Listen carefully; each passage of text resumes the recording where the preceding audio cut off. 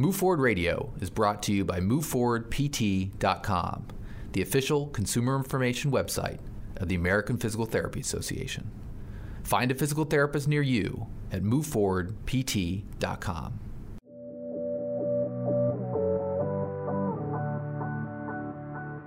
You're listening to Move Forward Radio, a podcast featuring interviews with physical therapists and other healthcare experts with advice on how you can move forward.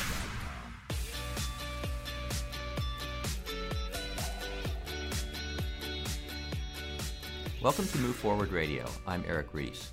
Laura Shung, a physically active seller of legal software in the Washington, D.C. area, was in the middle of a handball game in 2010 when suddenly her left foot stopped functioning normally. Just like that, she had to walk on the outside of the foot just to get around. And the condition wasn't temporary. It remained day after perplexing day. Counterintuitively, Shung's foot didn't bother her when she engaged in sports activities, just primarily when she walked, especially on flat surfaces. But life involves a lot of walking, so shrugging off the condition hardly was an option.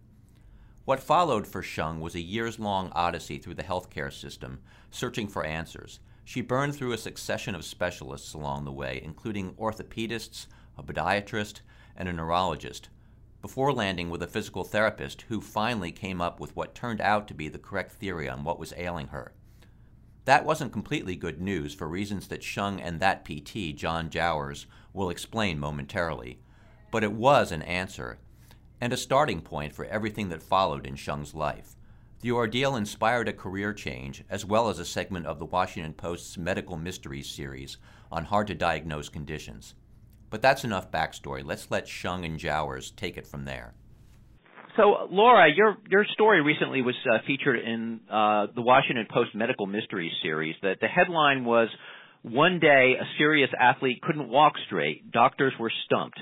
So can you take us back to the very beginning, sort of when was this? How old were you at the time? What kind of physical shape were you in? And what was happening that told you something was wrong with your body? Well, it was 7 years ago. I was 47 years old, and I was playing handball indoor handball in an indoor court, and I was in pretty good shape. I played handball 3 or 4 times a week. I ran on the treadmill and outside. I played volleyball, competitive volleyball for 10 plus years, and then I had been a D1 college athlete through gymnastics. Of course, you stop that after you graduate. I didn't continue on with that, but there was something athletic in my life, plus just regularly going to the gym to try and stay healthy and strong. So I was playing handball, and the point ended, and I walked over to pick up the ball, and I started walking on the outside of my left foot. And just out of the blue, there was no injury. I didn't roll my ankle. I didn't, bang it or there was no trauma to it in any way, shape, or form. I just started walking funny. And the people I was playing with just looked at me and said, "What are you doing?" I said, "I don't know. It just started." So I continued to play, and it was fine when I was moving sideways and forward, and nothing was weak in my ankle while I was playing, and I continued to play, but every time the play stopped, I continued to walk on the side of my foot. So I went home, and I figured out, well, I'll wake up and it'll be gone, and it wasn't gone. It just continued.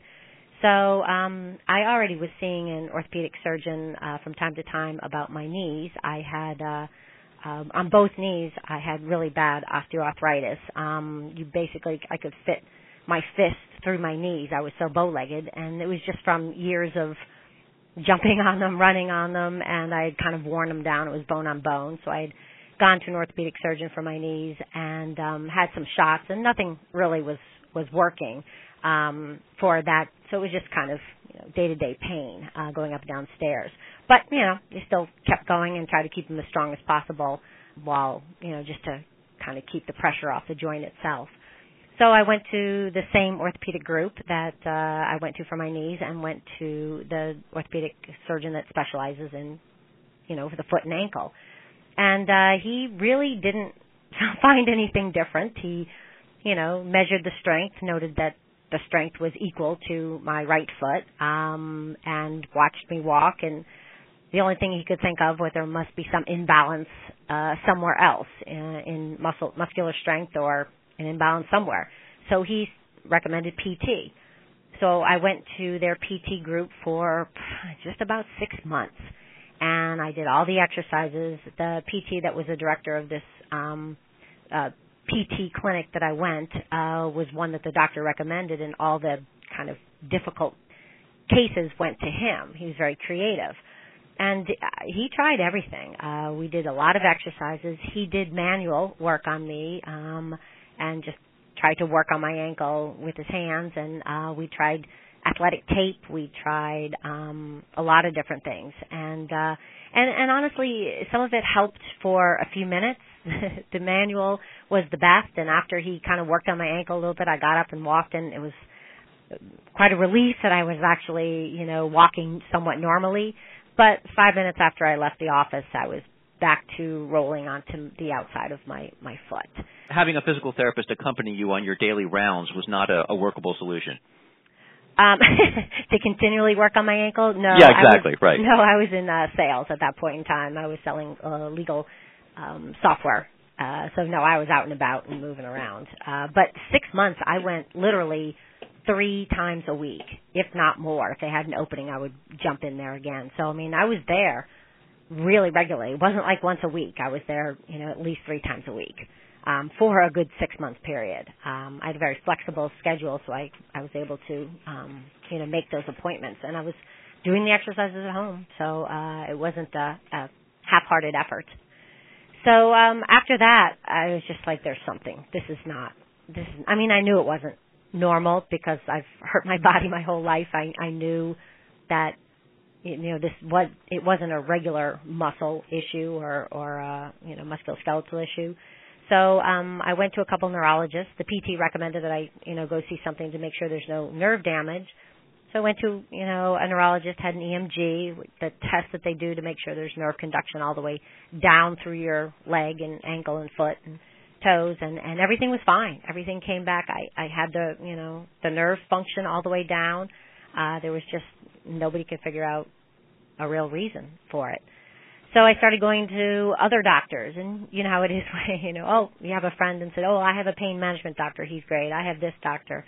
So I went to a gait specialist, a pain management. I went to another neurologist, and it was the neurologist that worked with John, and he looked at me and literally threw his hands up and said, "You're everything my patients aren't. My patients can walk somewhat well, but they have trouble doing anything athletic. You, however, can do everything athletic, and you can't walk straight." So he, that was it. He just said, why don't you go out and talk to John? He's a PT out there, and he handles all my difficult cases as well. So I walked out and introduced myself to John, and he sat down and listened to my story and listened to what I could do, what I couldn't do, and he can take it from there. Yeah, John. So when Laura first came in, what sorts of things did you look at, and what were your first thoughts about her situation? My first thought off the bat is that I'm seeing another runner, and I'm going to do a gait evaluation as I usually do. It's one of my specialties. I was thinking off the bat, as I normally do, think outside the box in the first place, but that it's typically going to be an orthopedic issue, and so that's what I thought at first. But I had her, as I usually do, on the treadmill, walking and analyzing in slow motion, video recording what's going on, and after taking it all in, hearing her history, everything that you just heard her describe, and seeing her foot turn inward the way it was, I started thinking in the back of my head that this isn't orthopedic, especially with the amount of strength and coordination that she has. And I started thinking runner's dystonia. Now, what is runner's dystonia, and how familiar were you with that condition if it's relatively rare? Well, dystonia is an odd, almost wear and tear type of neurological. You think of the word wear and tear as a musculoskeletal issue. This is almost a wear and tear type of neurological disorder where the pathway that the transmission of nerve conduction through the brain takes, just the act of telling your arm to reach forward to grab a pencil off the desk, takes a whole maze of pathways through the brain. Mm-hmm. Dystonia is an almost reconfiguration of your brain where it's kind of saying, for lack of a better phrase, I'm tired of this pathway, I'm going to take another pathway. And even though you're telling your arm to reach forward, it ends up deviating slightly off to the side because it's now taken the pathway of deviation, slightly right, slightly left. It can be a very odd combination of movements. Does anybody know why that happens?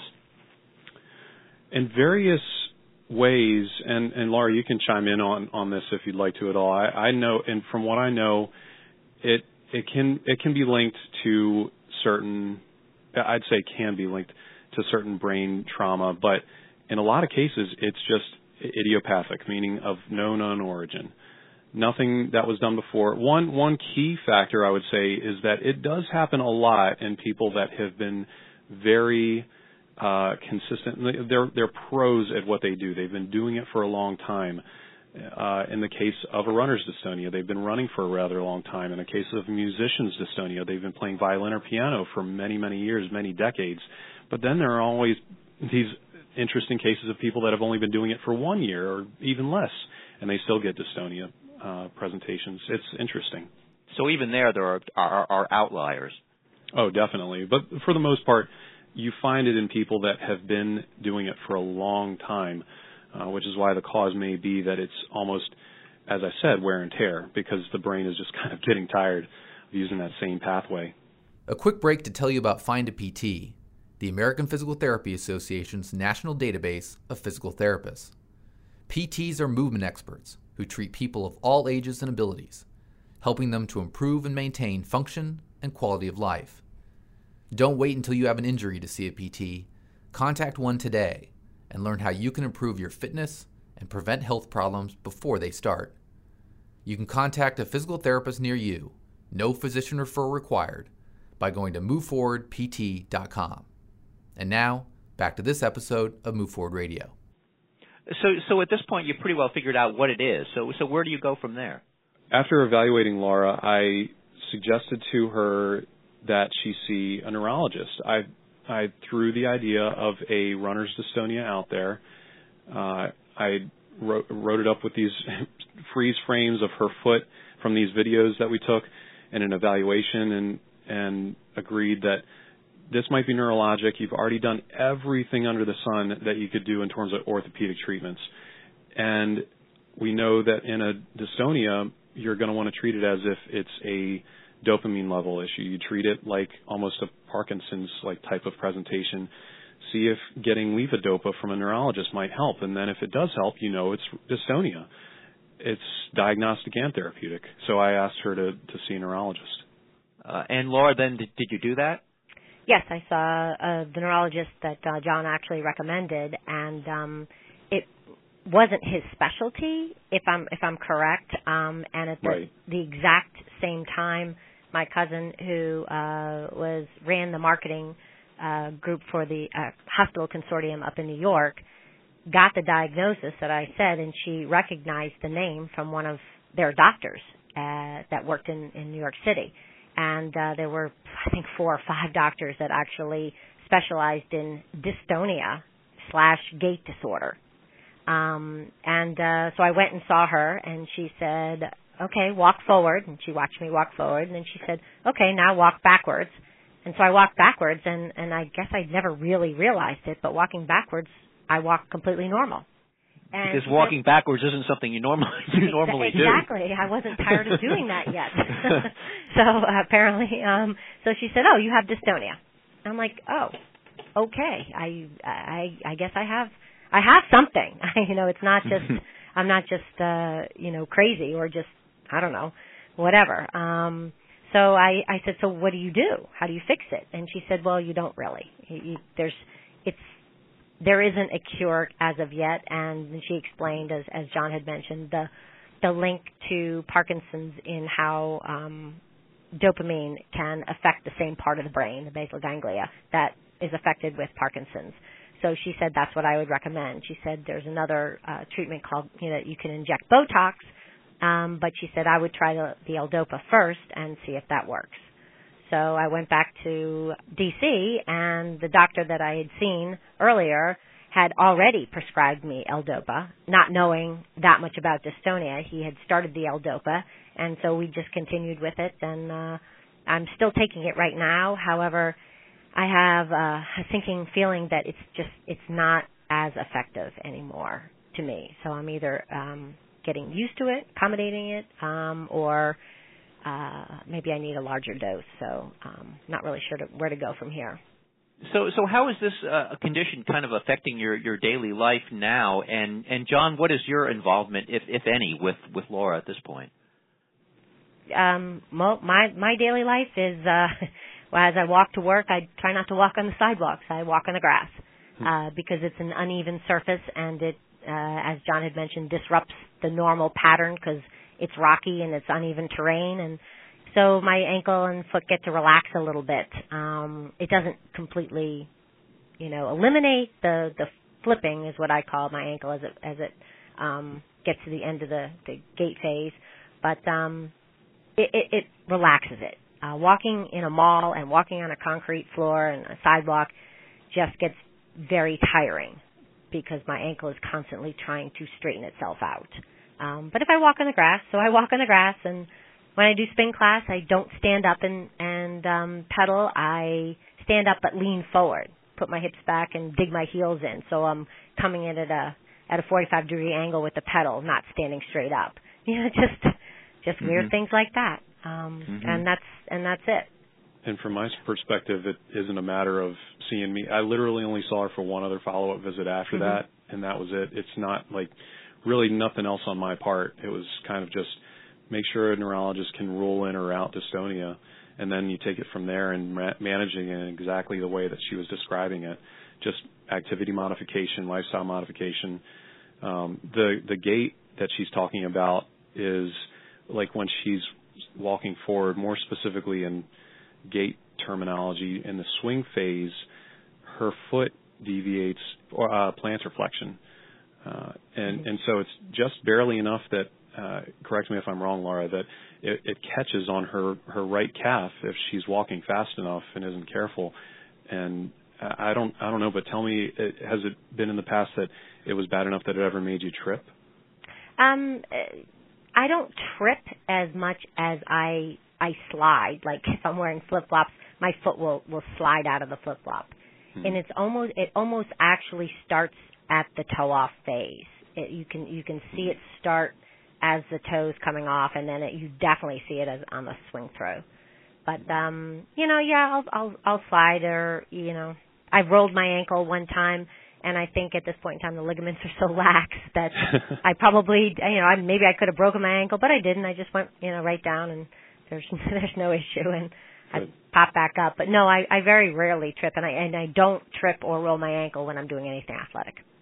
A quick break to tell you about Choose PT, the American Physical Therapy Association's national public awareness campaign. America is currently in the grips of an opioid epidemic. In some situations, dosed appropriately, prescription opioids are an appropriate part of medical treatment. But opioids only mask the sensation of pain, and opioid risks include depression, overdose, addiction, and withdrawal. The Centers for Disease Control and Prevention is urging healthcare providers to reduce the use of opioids in favor of safer alternatives like physical therapy for treating pain. Learn how a physical therapist can help you at moveforwardpt.com/choosept. And now, back to this episode of Move Forward Radio. Laura, it seems like you're doing your best to be philosophical about this, as philosophical as you can be, but it must be disheartening to you. I mean, you were a very physically active person before you started experiencing this. I'm still very physically active. I still play handball 3 times a week. I still go to the gym almost every day. I can play volleyball. I can play tennis. I can ski. I've been skiing last month, so I can do anything that's not repetitive walking forward. Christmas shopping is miserable for me, walking in the mall. So I stay out of malls. But other than that, I can't walk around the neighborhood anymore without it being uncomfortable. So I miss that part of it. And philosophical, there's just not much you can do. So, and researching dystonia, what I have is not that bad. with some of the things that I've seen that other people have to deal with on a day-to-day basis. So now it's interesting though. Your experience inspired a career change. Can you talk some about that? Well, I had been in sales for 28 years, legal sales, and I was already thinking it's time for a change. The kids were out of school. I had my office in my house. It was, it was a great job and a great career for that time of my life. And then all of a sudden, I was like, oh, it's time to do something different. And honestly, the puzzle of of what John did, just trying to figure out what went wrong with me, and was kind of inspiring. He was really the only one that said, I'm going to figure this out. I'm going to research it, and I'm going to see what it is. And nobody had ever done that. And it was neat that learning that much about the body and trying to figure out how it all works together is pretty crazy. So I said, well, I could do that. Well, I'm kind of old to go back for a PT doctorate degree at this point. So I thought, PTA, I could work with the patients on a regular basis, be the one that works with them day to day versus, seeing them at evaluation and reevaluation. And I thought I could do that. And I understand my body, and I've heard it. I know what it's like to come back. I since then had a double knee replacement, so I know what it's like to be in pain and be rehabbing and, want to get back to doing what you're doing or what you used to do. So I went back to school. I went back to Montgomery College, and they have a great physical therapist assistant program, and kicked my butt. Took me 3 years because I had to retake some science classes that they told me that they were, sorry, ma'am, these are too old. So I had to go back and take biology and anatomy and physiology again, which actually turned out to be good because I learned how to study again, especially science. I was a business major.